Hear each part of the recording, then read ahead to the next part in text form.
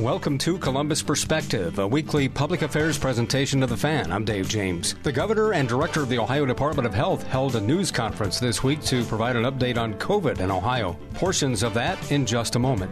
Courtesy of our sister station, WBNS 10 TV, Doug Petcash talks to the Ohio Attorney General about artificial intelligence and its use in child pornography. He'll also talk to a state representative from the East Palestine area where the toxic train derailment happened in February, and discusses the 150th anniversary of the Columbus Metropolitan Library with its CEO. In the second half hour, I'll talk with the person behind Blood Prison, a Halloween attraction at the Ohio State Reformatory in Mansfield. That's where the Shawshank Redemption was filmed.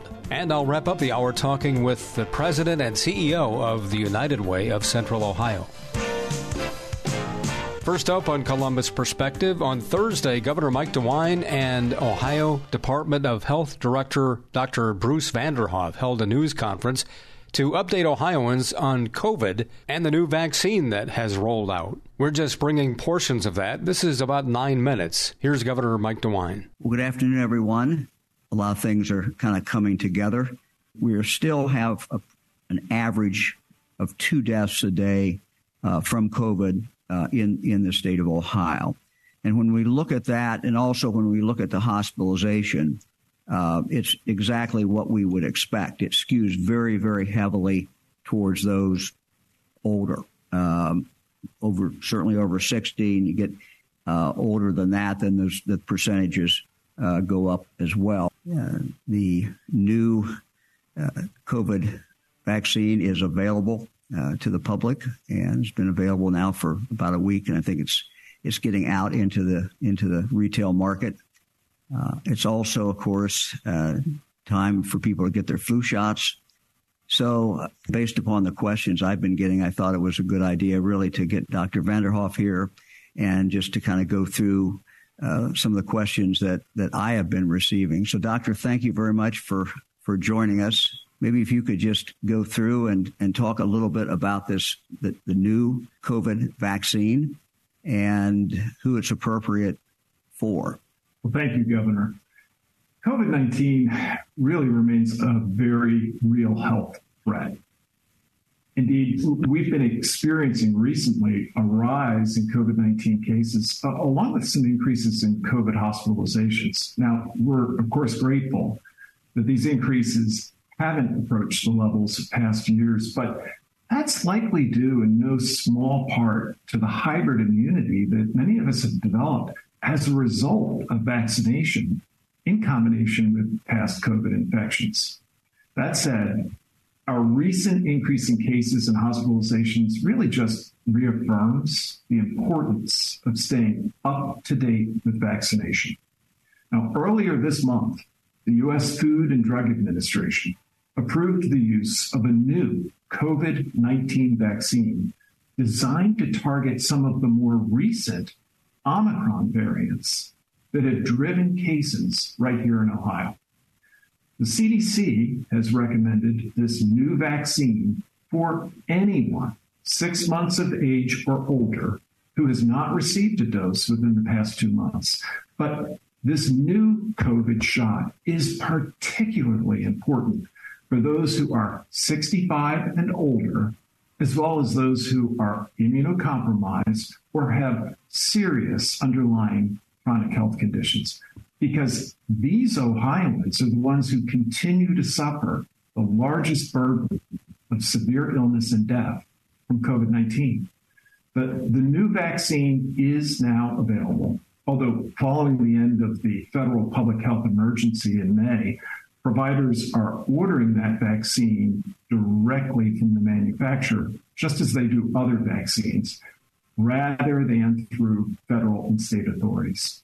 Now, if you have medical insurance, and that includes Medicare or Medicaid, these vaccines should be covered as a preventative health service, which means you'll likely have no out-of-pocket costs. Those without insurance can take advantage of several programs to ensure they also have access to the vaccine at no cost. For example, the Federal Vaccines for Children program that allows ODH to offer vaccines free of charge to eligible children, including those who are uninsured, will be available through our network of VFC providers. And for adults who are uninsured, the CDC has created a bridge access program, which will be in effect through the end of 2024. As part of that program, the CDC has contracted with CVS, Walgreens, and eTrue North pharmacies to offer free COVID-19 vaccinations to the uninsured. And lastly, on the new COVID vaccine topic, if you are seeking to find providers who are offering the new COVID vaccine, you can visit the CDC's website, vaccines.gov. There you can filter your search by where you live, your age group, and even if you want access to the vaccine through the new Bridge program, you can also call their number, which is 1-800-232-0233. Doctor, thank you for that succinct answer.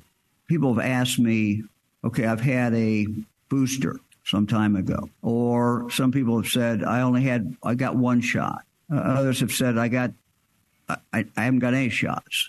So what's appropriate now? And I think one of the things you told me, you kind of look at this as, in a sense, starting over as far as the vaccines are concerned. Is that a good way of looking at it?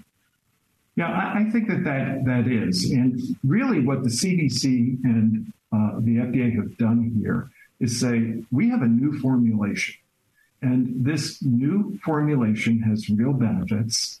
Anyone 6 months of age or up is recommended to get this. But, when we look at the data, it is very clear that population 65 and older and those who have those underlying serious health conditions and immune system issues, it is especially important for them. The data is really compelling that they need to get out and avail themselves of this protection. Where does flu come in? People now going in, I assume that they can get in most places they can get a flu shot at the same time they can get the COVID shot. Yeah, that's absolutely right. COVID, of course, is not the only serious respiratory virus that we need to be thinking about protecting ourselves from this fall. Last year, as you may recall, here in Ohio, we saw very high numbers of influenza as well as RSV. I think the good news is that right now, the flu and RSV seasons do not look like they've started in earnest yet here in Ohio, but we know that they're both just around the corner. So now is the ideal time to go out and get your flu shot. We have a long track record with these flu shots. We know they make an important difference in helping to prevent serious illness. And you can absolutely get your flu shot and a COVID shot at the same visit. The only caveat is you might want to get one shot in each arm just to try to reduce some of the soreness. Doctor, to talk a little bit about RSV and who a shot is appropriate for in regard to that. You told me this morning we basically have two categories, one at the beginning of life and one older. You want to explain that to us? That's absolutely correct. So the third virus that really hits us hard during that fall-winter respiratory season is RSV. And as I've shared before, nationally, this is actually the leading cause of hospitalization for our youngest, our infants who are under a year of age. Now, in terms of that population, the FDA has approved and the CDC has recommended a new shot for those littlest ones. The CDC recommendation is that infants who are born during this time frame, shortly before or during that RSV season, who are up to 8 months of age, so newborn up to 8 months, really should get the protective shot against this. Its brand name is Beyfortus. And we're anticipating that those shots will reach providers here in Ohio in the weeks to come. But as you also noted, Governor, RSV can be a serious illness for the elderly, especially those who might be frail due to other health conditions. And there are now 2 vaccines that are approved by the FDA for use in the older population, 60 and older. Now, at this stage, the CDC for that vaccine has recommended that patients have a conversation with their provider to make a decision about whether the RSV vaccine for them is the right choice. So if you're over 60, ask your provider about whether you should get an RSV vaccine. That's again Governor Mike DeWine and Dr. Bruce Vanderhoff, Director of the Ohio Department of Health, from a news conference a couple of days ago. This is Columbus Perspective on the Fan. Good morning. I'm Doug Petcash. Welcome to Face the State. This morning, the rising concern over AI-generated child pornography. My colleagues and I have been increasingly concerned about what this could mean for victimization, sexual depictions of children. Attorney General this morning discusses the new ways Ohio is clamping down and protecting kids. There's a lot of anxiety when you're in East Palestine that the people are experiencing 8 months out. So a lot of people feel that, the focal point is left East Palestine, and these people still have fears. Discuss East Palestine with the state senator who both lives and represents the community. Plus, the new promises made by Norfolk Southern, why some lawmakers don't think they'll become reality. And the next chapter in the history of the Columbus Metropolitan Library as it celebrates and closes the book on its first century and a half.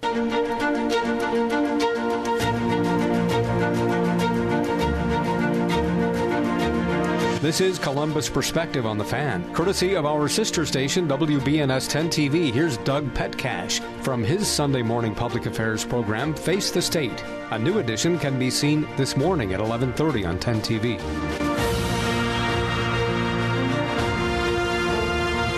Good morning on this Sunday, and welcome to Face the State. I'm Doug Petcash. A busy week at the State House is behind us with several new bills filed, some controversial. There's been movement on redrawing those gerrymandered legislative district maps and emotional testimony from victims of abuse at the hands of Boy Scout leaders. But we're starting this week with an interview with Ohio Attorney General Dave Yost. I sat down with the AG to talk about protecting the unprotected. Among them, a warning from his office and other attorneys general across the country about new ways people are exploiting children. First, though, Lindsay Mills on the topic of AI-generated child pornography, then the concerns about it from AG Yost today. When artificial intelligence ends up in the wrong hands, it can exploit children here in Ohio and across the country. Now, attorneys general from dozens of states are urging Congress to create a commission to combat this.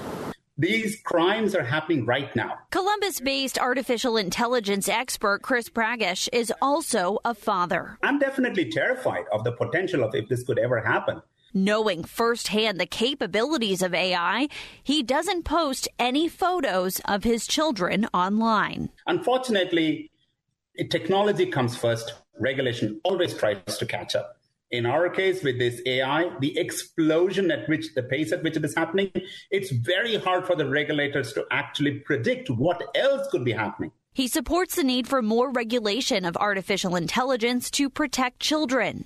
The internet has created life for the better in many ways. It has also created more ways to exploit children. The call for action echoed by Callahan Walsh, the executive director of the National Center for Missing and Exploited Children. And child predators know that, and they're using the internet to prey on our kids. This week, in a letter to Congress, attorneys general are urging new and swift action, requesting that an expert commission be established by Congress to study the means and methods of AI used to exploit children through what is known as child sexual abuse material. The problem is disturbing.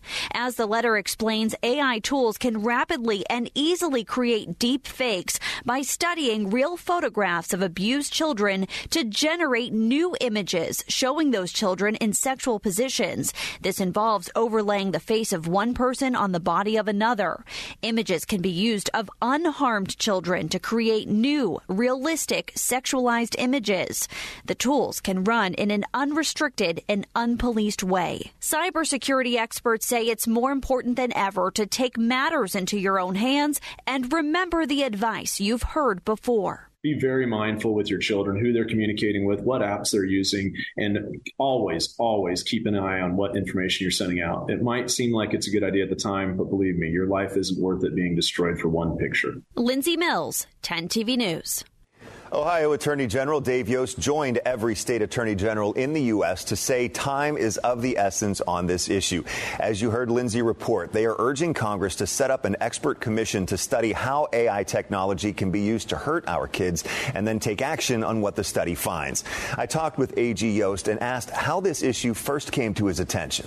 Well, in some ways, it's been around for a while because, back in the 90s, we had the Ashcroft case because there was a question about faked photographs, right, with the rise of Photoshop. But this, in the last year or so, as we started seeing these deepfake videos and chatbot GPT and some of the visually oriented artificial intelligence, my colleagues and I have been increasingly concerned about what this could mean for victimization, sexual depictions of children. So obviously that level of concern prompted you and all the attorneys general across the country to take some action. What are those steps that you've taken in asking Congress to do? Well, we had a letter that went from all 50 Republicans and Democrats in between. Every state attorney general in the country signed this letter asking Congress to, first of all, start a blue ribbon panel of experts to say, what are we going to do about this? Because it's kind of scary. And to look at the existing law and what needs to change, what guardrails do we need to protect children. And, in my view, we ought to also be concerned about what do we do about the way this is feeding evil desires. The fact of the matter is, when pedophiles are using this kind of pornography, it is intensifying and motivating things that don't need motivated. What is your office doing, or what can your office do then on a state level to combat something like this? So this fall, we will be bringing forward a couple of ideas we've been working on for the last year for state regulation of some important things. I know Lieutenant Governor doesn't believe we should have state regulation here, but I disagree. Just because we don't know everything that could happen and can't do something that covers every possible scenario doesn't mean that we shouldn't be looking at legal protections for the things that are right in front of us. Now, there's only so much parents can do to protect their kids from something like these deep fake videos. Do you recommend that parents just don't put photos of their youngest children on social media? What can they do to protect themselves and their kids? Well, I think it's up to society in this case to protect against scraping images off. I mean, so you don't put them up on social media. That creep down the street could use a camera with a long lens and take pictures, and you might never know about it. I think parents should be careful about what they put up on social media and how long they leave it there. But at the end of the day, we're talking about the misappropriation of somebody else's photograph for bad ends. That ought to be the kind of thing that we can deal with legally and provide protections for everybody in society. This isn't a Wild West where you got to make your own way and you're completely on your own. I remember this is just the next step in the progression of technology. It's been going on since the internet came about, and I've watched as law enforcement agencies, attorneys general offices across the state, across the country have tried to adapt and keep up with this kind of thing. And so how much of a challenge is it to try to stay at least even with these bad actors out there. Well, this is no different than any other kind of crime, right? I mean, they're constantly innovative and making up new ways to do bad stuff, which means law enforcement has to roll with it and continue to develop. That's one of the reasons we put together an initiative I call COP 2030 to look at the future and how do we evolve against evolving criminal threats. Well, in other state news, we do have more ahead. This week, new promises were made by Norfolk Southern as the railroad tries to buy its way out of the East Palestine mess.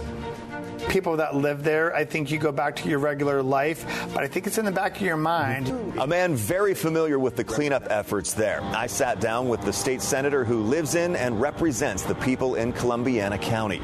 We discuss where new safety recommendations stand today. Plus, emotional testimony at the State House. Boy Scout abuse survivors calling on a law change before time runs out. Right now, our country feels divided, but there's a place where people are coming together. I got to tell you, I was nervous to talk to someone so different than me. Me too, but I'm glad we are. Love Has No Labels and One Small Step are helping people with different political views, beliefs, and life experiences come together through conversation, and it feels good. Wow, your story is so... interesting? Yeah. When people actually sit down, talk, and listen to one another, they can break down boundaries and connect as human beings. At lovehasnolabels.com/onesmallstep, you can listen to amazing, life-changing conversations and find simple tools to start a conversation of your own. I know one thing. This conversation gives me hope. It gives me a lot of hope, too. Take a step toward bringing our country and your community together by having the courage to start a conversation at lovehasnolabels.com/onesmallstep. A message from StoryCorps, Love Has No Labels, and the Ad Council. This is Columbus Perspective on the Fan. Back to Doug Petcash, courtesy of 10 TV. Welcome back to Face the State. Emotional testimony before an Ohio Senate committee by victims of sexual abuse at the hands of Boy Scout leaders. At issue is how nearly 2,000 victims in Ohio will be compensated from a settlement with the Boy Scouts of America. House Bill 35 would scrap Ohio's statute of limitations for child sex abuse in bankruptcy cases. That statute must be removed for victims to receive their full share of the settlement money. Ohio victims say they want to be treated equally. There should exist no statute of limitation that shields perpetrators from accountability. Moreover, the nature of trauma is such that it frequently compels survivors to remain silent for years, as witnessed in the experiences of many men I have encountered as a part of the Scouts Honor community, including myself. Ohio victims could receive anywhere between tens of thousands of dollars and hundreds of thousands of dollars in damages. President Joe Biden ordered a federal coordinator to oversee long-term recovery efforts in East Palestine. It's been 7 months since a Norfolk Southern train crashed, spilling toxic chemicals and igniting that large fire. The EPA will continue to oversee removal and disposal of toxic waste from the site. The president wants an updated report on his desk within the next 30 days. Also this week, Norfolk Southern says it will pay the difference in lost home values for people who live near the site. By accepting the money, however, the homeowner will sign away their right to sue. Senator Sherrod Brown calls the pledge to pay up a, quote, empty promise, saying Ohioans deserve their day in court to hold Norfolk Southern accountable, and this program denies them that. And this week, I spoke with State Senator Michael Rulli, who lives in and represents the East Palestine area. He sits on the State Senate Select Committee on Rail Safety. I started by asking him what he thinks are the key components or recommendations that came out of the Select Committee's report on the derailment. Well, the report tackles a lot of different subjects. Part of the subject I like a lot is the detectors, because we're going to look at the bearings when the trains go over the crossings, so we can see if there's a temperature elevation or if there's a sound that is maybe signaling that we have a problem with the bearings. And also they're looking at testing soil and the environment for years to come. That's a part that I really like a lot. So actually, it was a bipartisan. We're a couple people from the other side of the aisle, myself, that we have proposed an amendment at the very end of the whole committee where for 20 years we can observe oil and air sampling, because there's a lot of anxiety when you're in East Palestine that the people are experiencing. We're almost 8 months out. So a lot of people feel that, the focal point is left East Palestine and these people still have fears, especially the carcinogenics that could hurt them, 4, 5, 10 years down the road. So we thought that 20 years was a nice window that we could really get our hands around whether there's going to be future problems. Does the report itself and the committee have teeth to make these improvements happen, or is the next step up to the legislature? Well, the next step is going to be actually in the next budget. So I don't know if that would be something that could be handled in the capital budget or if that's going to be kicked down the road till we get to the other budget. But the recommendations are there. And not only that, but with the one amendment, you have to be careful with constitutional law as far as, money that is tied to how these processes work. But we took it as far as we could possibly take it. So it's completely set up. The blueprint's there. So when the budget comes out, all you have to do is fill in the parts. Now, you live in Salem. You represent the East Palestine area. You're there among the folks who are dealing with this now. What is the feeling on the ground among those who live in the area?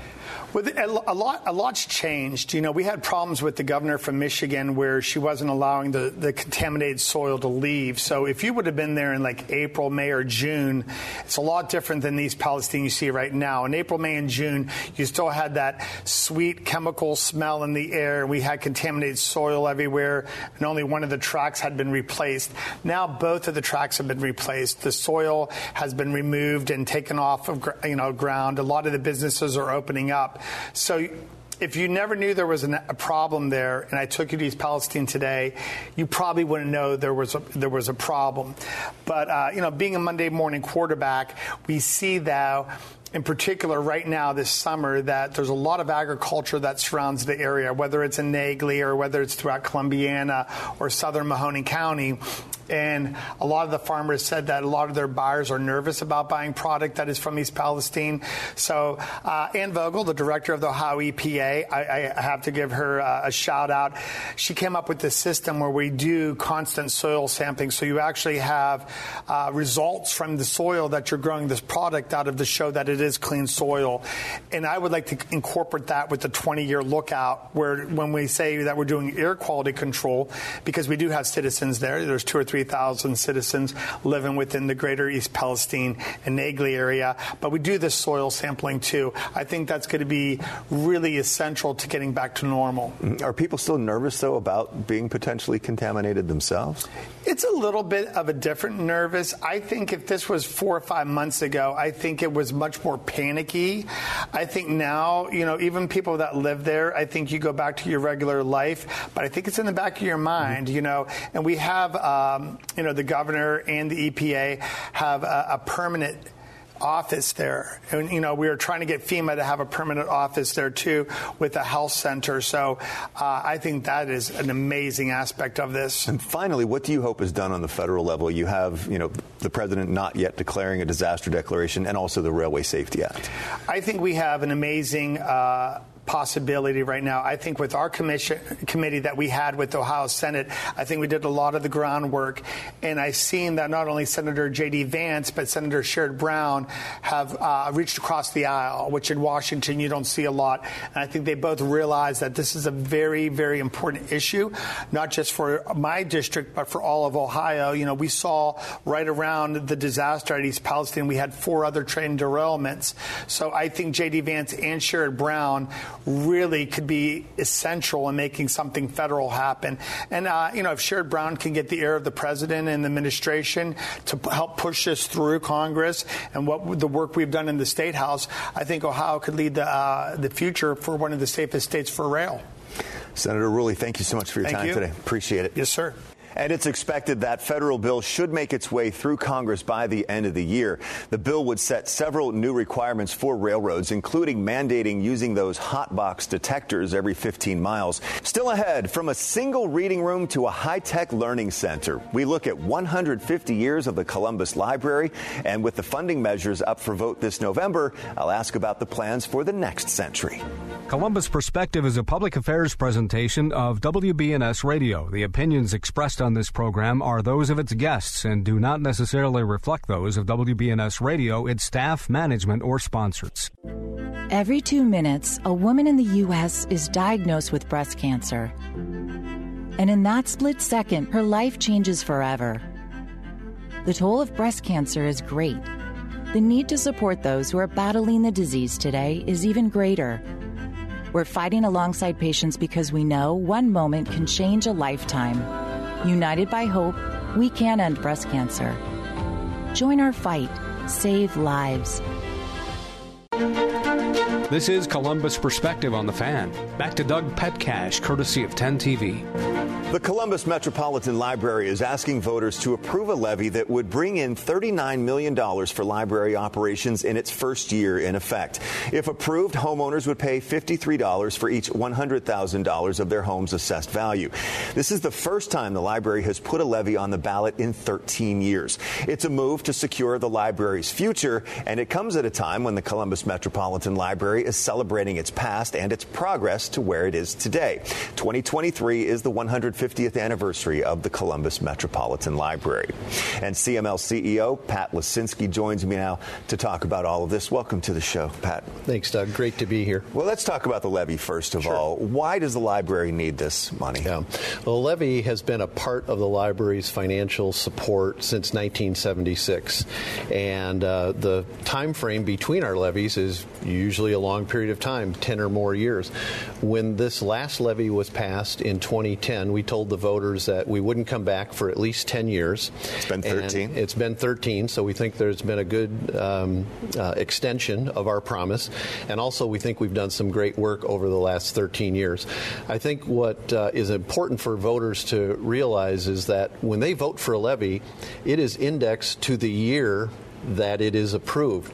So our annual increases since 2010 have been 0.4% on average for 13 years. So at some point, with 8 and 9% inflation, you know you have to go back. And so the levy supports really everything that the library does, the materials, the technology, the programs, and facilities needs. Well, let's move on now and talk about the present and looking forward. Looking back. So how is the Metro Library celebrating its 150th from here forward? Well, there's been a lot that we have rolled out this year because it is such an important milestone in our history. First of all, to imagine 150 years ago, this library was formed before the airplane, before the light bulb. Just pretty amazing to actually see that. So we have had numerous author programs. We have had a special promotion with many of our cultural partners where showing a library or obtaining a cultural pass allows a family to visit one of our cultural institutions at no charge. We had our first ever Columbus Book Festival over a 2-day weekend in July, our gift back to the community from our library's foundation. And almost 34,000 people attended over 2 days.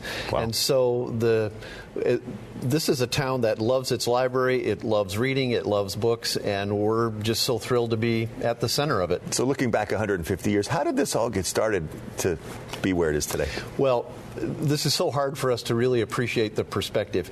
8 years after the end of the Civil War, a group of community leaders established the library. It was it was a reading room in the old City Hall at that period of time. Just a reading room. And it actually took 37 years until the main library was built and opened in 1907.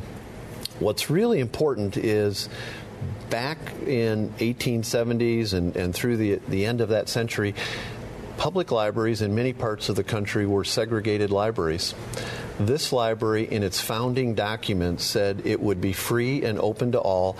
And in fact, that was such an important principle that when the main library opened in 1907, still there today, over the front door, open to all.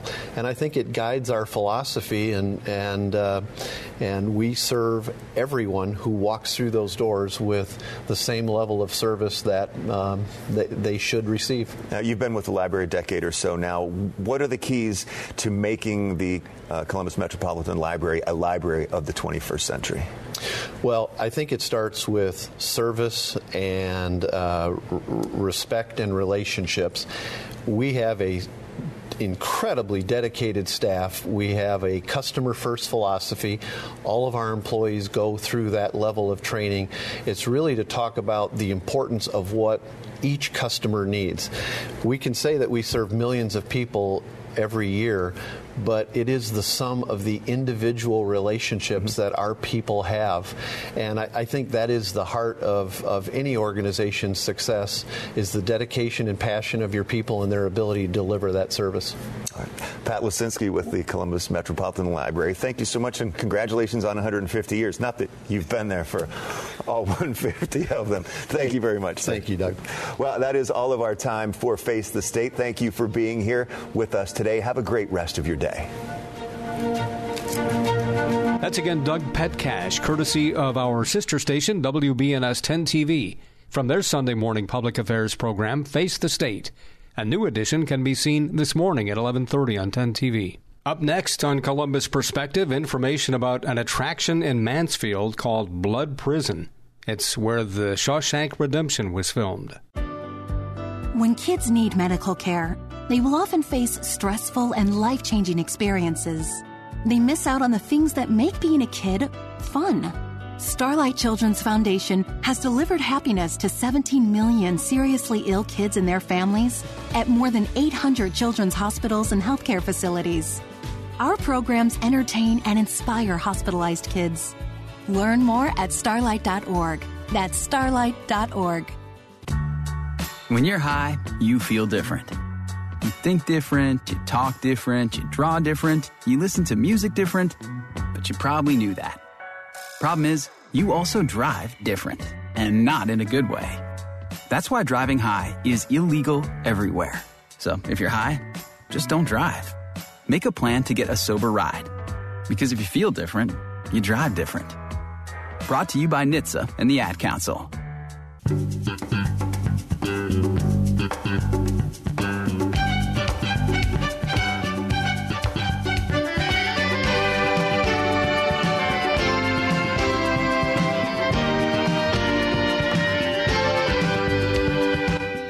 This is Columbus Perspective on the Fan. Hi, this is Dave James, and on the phone with me is Victor Amesquita, who is the haunt coordinator for Blood Prison in Mansfield. How are you? Good. How are you? I'm good. Thanks for talking to us. Tell us what Blood Prison is. Blood Prison. It is a Halloween haunted attraction we run up here in Mansfield, Ohio, at the historical Ohio State Reformatory, which most people know as the Shawshank Redemption prison, where they shot that movie Shawshank Redemption back in the 90s. We run a big Halloween attraction here. It's a big old prison. It's perfect for it. The building in itself is just gorgeous inside and out. So if you ever get a chance to come and do a tour, it's definitely worth the time. And, of course, checking out Blood Prison as well. If you're into the Halloween stuff, we really do an amazing job with my team that just builds these great sets and really tries to take you out of the element, and it looks great. Now, we're recording this the day before you start and airing it shortly after your opening night, which I guess is September 29th, right? Yeah, that is correct. We open September 29th. So what's the schedule going forward? So we open the 29th, and it's from September 29th through October 29th, every Friday, Saturday, and Sunday. Okay, and what can folks expect? You can expect to, assault of the senses type of situation. We do kind of everything in here. We're a prison, so we try to, prison theme it. We have the warden's widow and her two guards walking around out in the queuing lines, and you'll see her out there, be able to get a photo with her.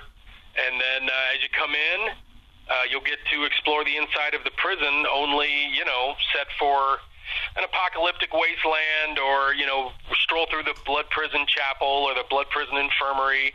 And we've even got a mess of clowns that are inmates that like to dress up as clowns. So we kind of go everywhere. It's really interesting how Halloween in the last, 20, 30 years has really picked up. I mean, when I was a kid, it was a kid event, strictly, pretty much. Yeah, it really has. I mean, it's gone beyond just, taking your kids trick-or-treating, but kind of, evolved from the classic Frankenstein and, Dracula horror movies that would, people would want to do at a, maybe an older haunted attraction from, back in the 70s and 80s, when it was just, they were a lot smaller and it was kind of more character-based and everything, which it still kind of is, but just on a bigger scale. So it really has, the game's been upped in the haunted house world, and it even bleeds over into other holidays. We do a Christmas event. Some haunted attractions do St. Patrick's Day and Easter, Valentine's Day. So it's really kind of blown up everywhere. Talking with Victor Amesquita. He is the haunt coordinator for Blood Prison in Mansfield. Now, when folks go through this, anything to be aware of, like strobe lights that may be harmful to some people or anything along that line? Yeah, I mean, there's definitely strobed areas, and of course, if you have, if you're epileptic, probably not a good idea. But for the most part, it's what you would, I don't want to say what you'd expect, but it's what you would, think of as a haunted attraction. But there are definitely dark areas and strobe lights that you kind of got to, watch what you're doing a little bit. But for the most part, it's, just like any other one. Mansfield kind of put itself on the map with kind of a niche group of people because of Shawshank Redemption and that prison. It's kind of neat. Yeah, I mean, not only that, but the Shawshank Redemption thing is, is huge. But they've done a lot of other movies, from low-budget movies to just a few years ago, they did an Oscar award-winning movie called Judas and the Black Messiah.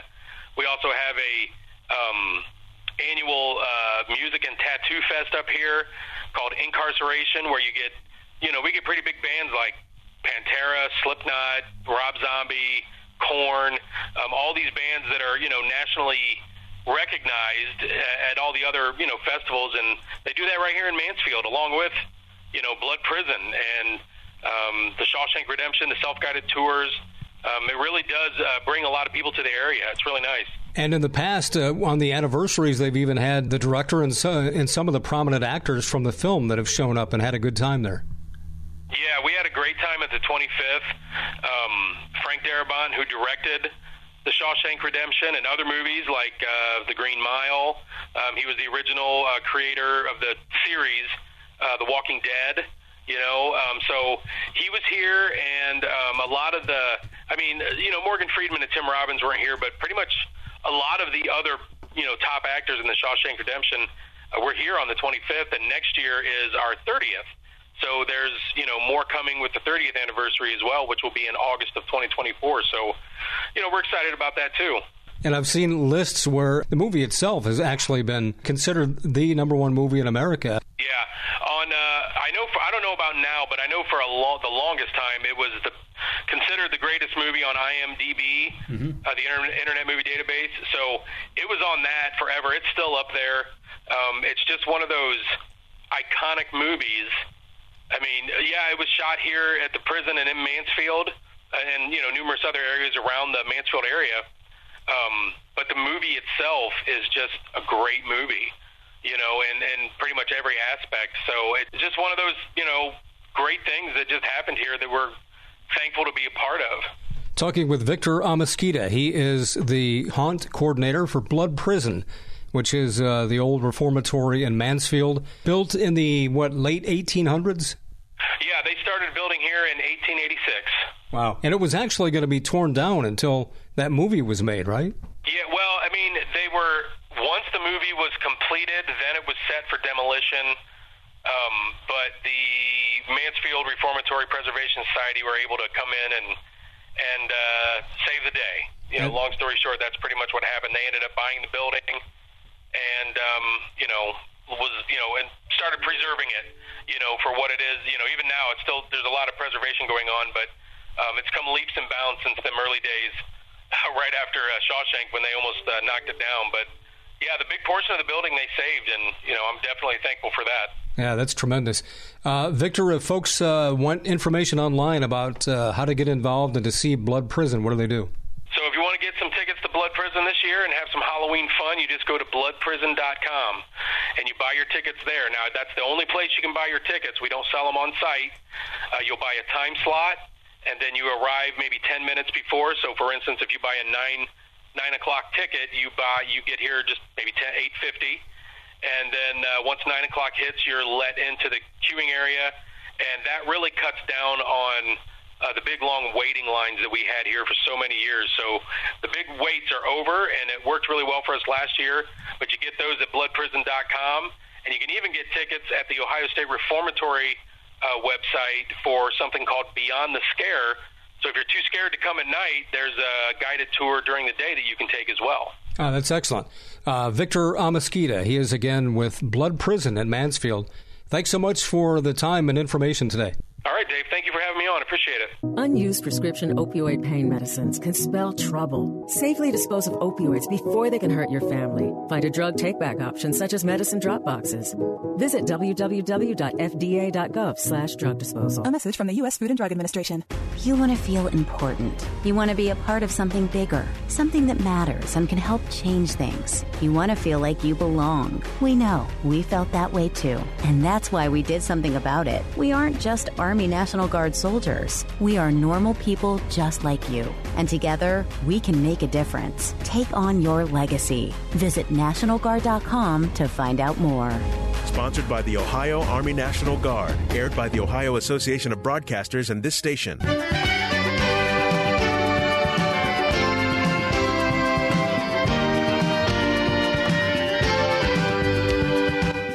This is Columbus Perspective on the Fan.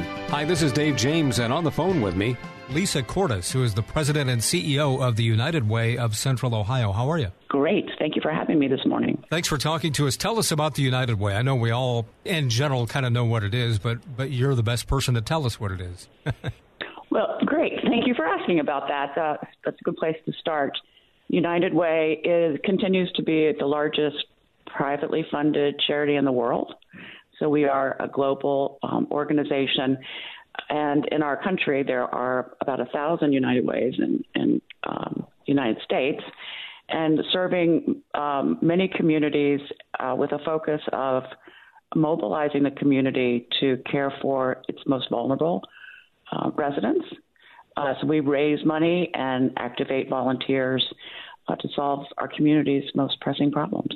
So here in Central Ohio, how many agencies do you work with? In Central Ohio, which is primarily Franklin County, we fund 91 organizations. Wow, that's incredible. Mm-hmm. And you are out with a report that's pretty striking and kind of alarming about the plight of Ohioans. Right. The framework is called United for ALICE, and ALICE is an acronym that stands for Asset Limited, Income Constrained, Employed. So ALICE represents the many people in our country, in our local community, that are working, but don't earn enough to be able to pay for the basic costs of living, given what it takes to live in Franklin County. But they don't qualify for any public benefits. So they're really stuck, right? So they don't earn enough to be able to afford the cost of living in Central Ohio, and they earn too much to qualify for any public supports. And it's a growing population of people that really struggle to make ends meet.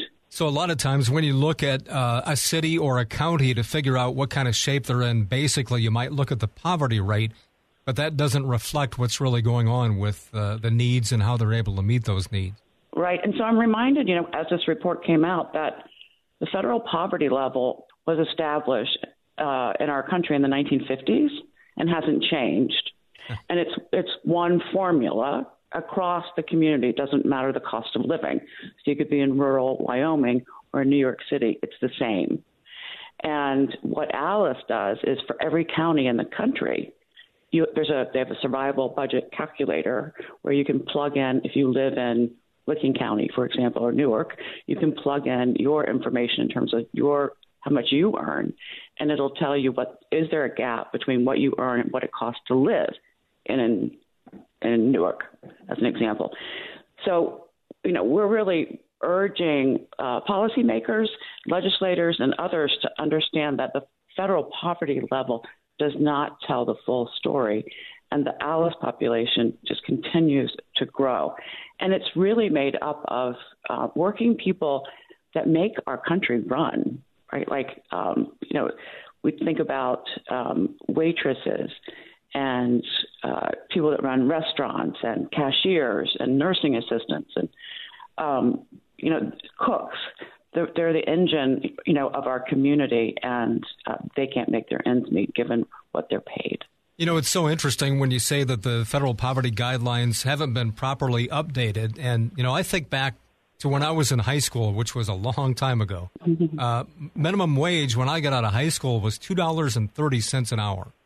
And I just talked to somebody from Policy Matters Ohio the other day who said in 1968, which was before I was out of high school, but the effective minimum wage in 1968 was $14 an hour. Wow. And now I think it's $7.25 an hour. Right. It is unbelievable. So clearly wages have not kept up, right, with our growing expenses of the cost of living in our community. We did, there was some uptick in hourly rates, wages during the pandemic, and hardship kinds of financial incentives that were put in place. But it's just not enough to make up the difference. Talking with Lisa Courtice, she's the president and CEO of the United Way of Central Ohio. One of the statistics, and your report is great because you show, down to the county level, and there's kind of interactive maps to click on and put your mouse over. And one that struck me was when you talk about the difference between poverty and the ALICE rate. Delaware County, poverty rate's only 4%, but the ALICE rate there is 17%. That's more than 1 out of 6. Right, and that's the most affluent county in our state. Right. And for Ohio, across Ohio, 38% of our state is ALICE or living below the federal poverty level. That's significant. That is more than 1/3 of us in the state. And stark differences, too, when it comes to the makeup of families. Families with head of household being single female with kids, 73% are below the ALICE level. With males, it's 49%. But if it's a married couple with kids, it's only 12%. Right. We are in a community and a time where it really takes two incomes to support or to survive as a family. And the family unit is just kind of falling apart these days, too, which isn't helping, right? No, that's right. I was really struck by the reminder of the federal poverty level. So for a family of 4 in our community, the federal poverty level would say you need to earn $26,500 to be able to afford the cost of living. ALICE says for a family of 4 in Franklin County, in the modern economy, you need to earn $63,684 for a family of 4. That is a huge difference that policymakers need to understand. One of the things that makes it even more alarming is, we've gone through, granted, things are getting tougher now, but the last 10, 15 years have been, by historical standards, pretty good times. We're looking at an unemployment rate of 3.5%. I mean, it just doesn't get much better than that. Right. And our companies and our businesses are desperate for employees. Right. With this report, then, where do you go going forward with this? How are you getting the information out? Who are you targeting the information to and that kind of thing? We are taking this data to inform legislators.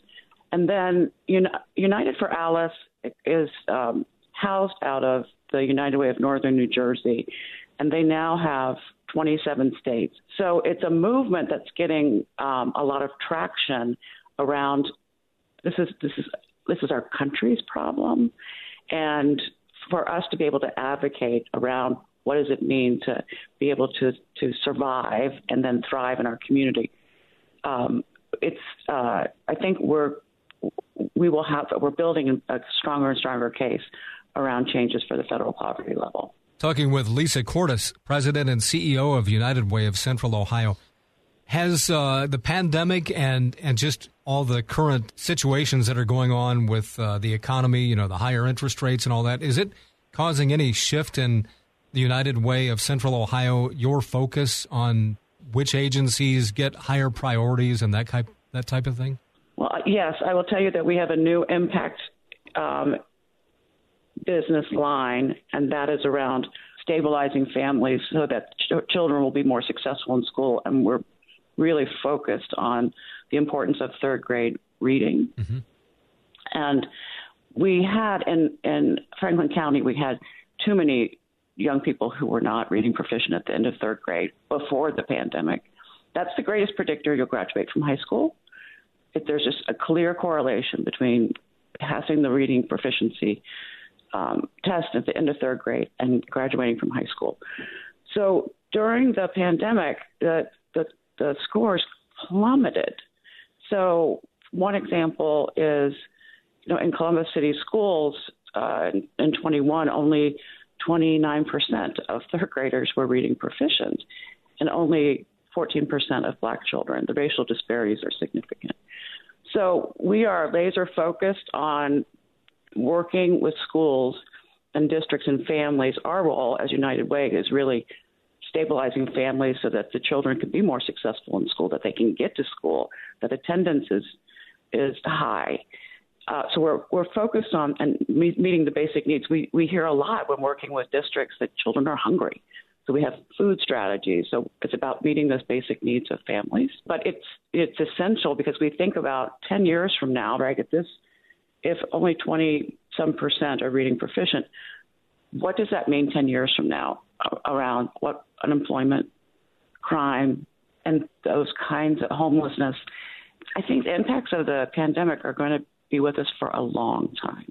Yeah, it's amazing. When you look at a 9-year-old kid, which I guess would be a third grader, their kindergarten year and first grade year were completely thrown off course by this pandemic. Right. And they had challenges before the pandemic, right? Given that they're living Alice, so there's lots of stressors in too many of our households. It's alarming, and it's not unique to Columbus. It's happening across our country and particularly in urban areas where education impacts are significant. And unfortunately, I've been seeing a lot of stories lately and conversations about how even as kids get older and become young adults, that because of social media and just being able to do so much online now without actually interacting with people, that there's just a lot of social anxiety and just kind of checking out from society and just kind of living more isolated lives. It's interesting that we also are seeing it in the school districts. There's a real challenge with attendance right now. It's significant. And that's a direct correlation to the pandemic. Kind of a change of, ritual, the diligence that it takes to get to school every day. So they're just seeing higher than ever absentee rate. One of the things on the other end, too, that could factor into this ALICE rating that you have is with seniors. We're going through property reappraisals in Franklin County right now and likely to see an uptick in property taxes soon. Right. And we're seeing SNAP, access to food. There are a number of benefits that are being reduced or coming to a close. One of them is we have really been able to prevent evictions during this time because there's been monies from the stimulus packages, the pandemic packages, to support families so that they have monies to prevent eviction. That money's going to go away. And so last year, 2022, in Franklin County, we had the highest eviction rates ever in our country. Now, they weren't set out.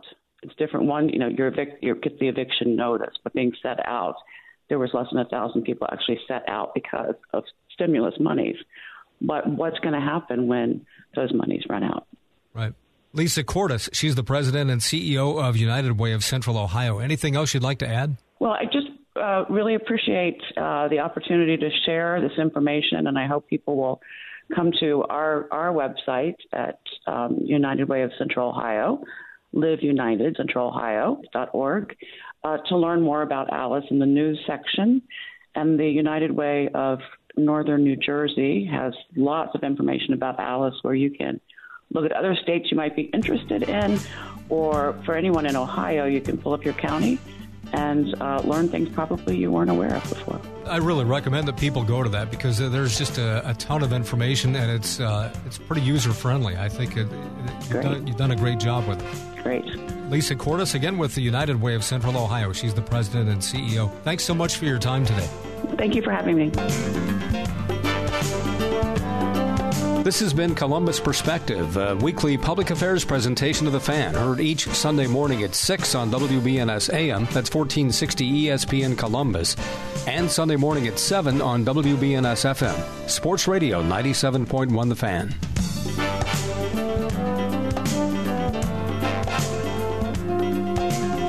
Join us again next Sunday for Columbus Perspective.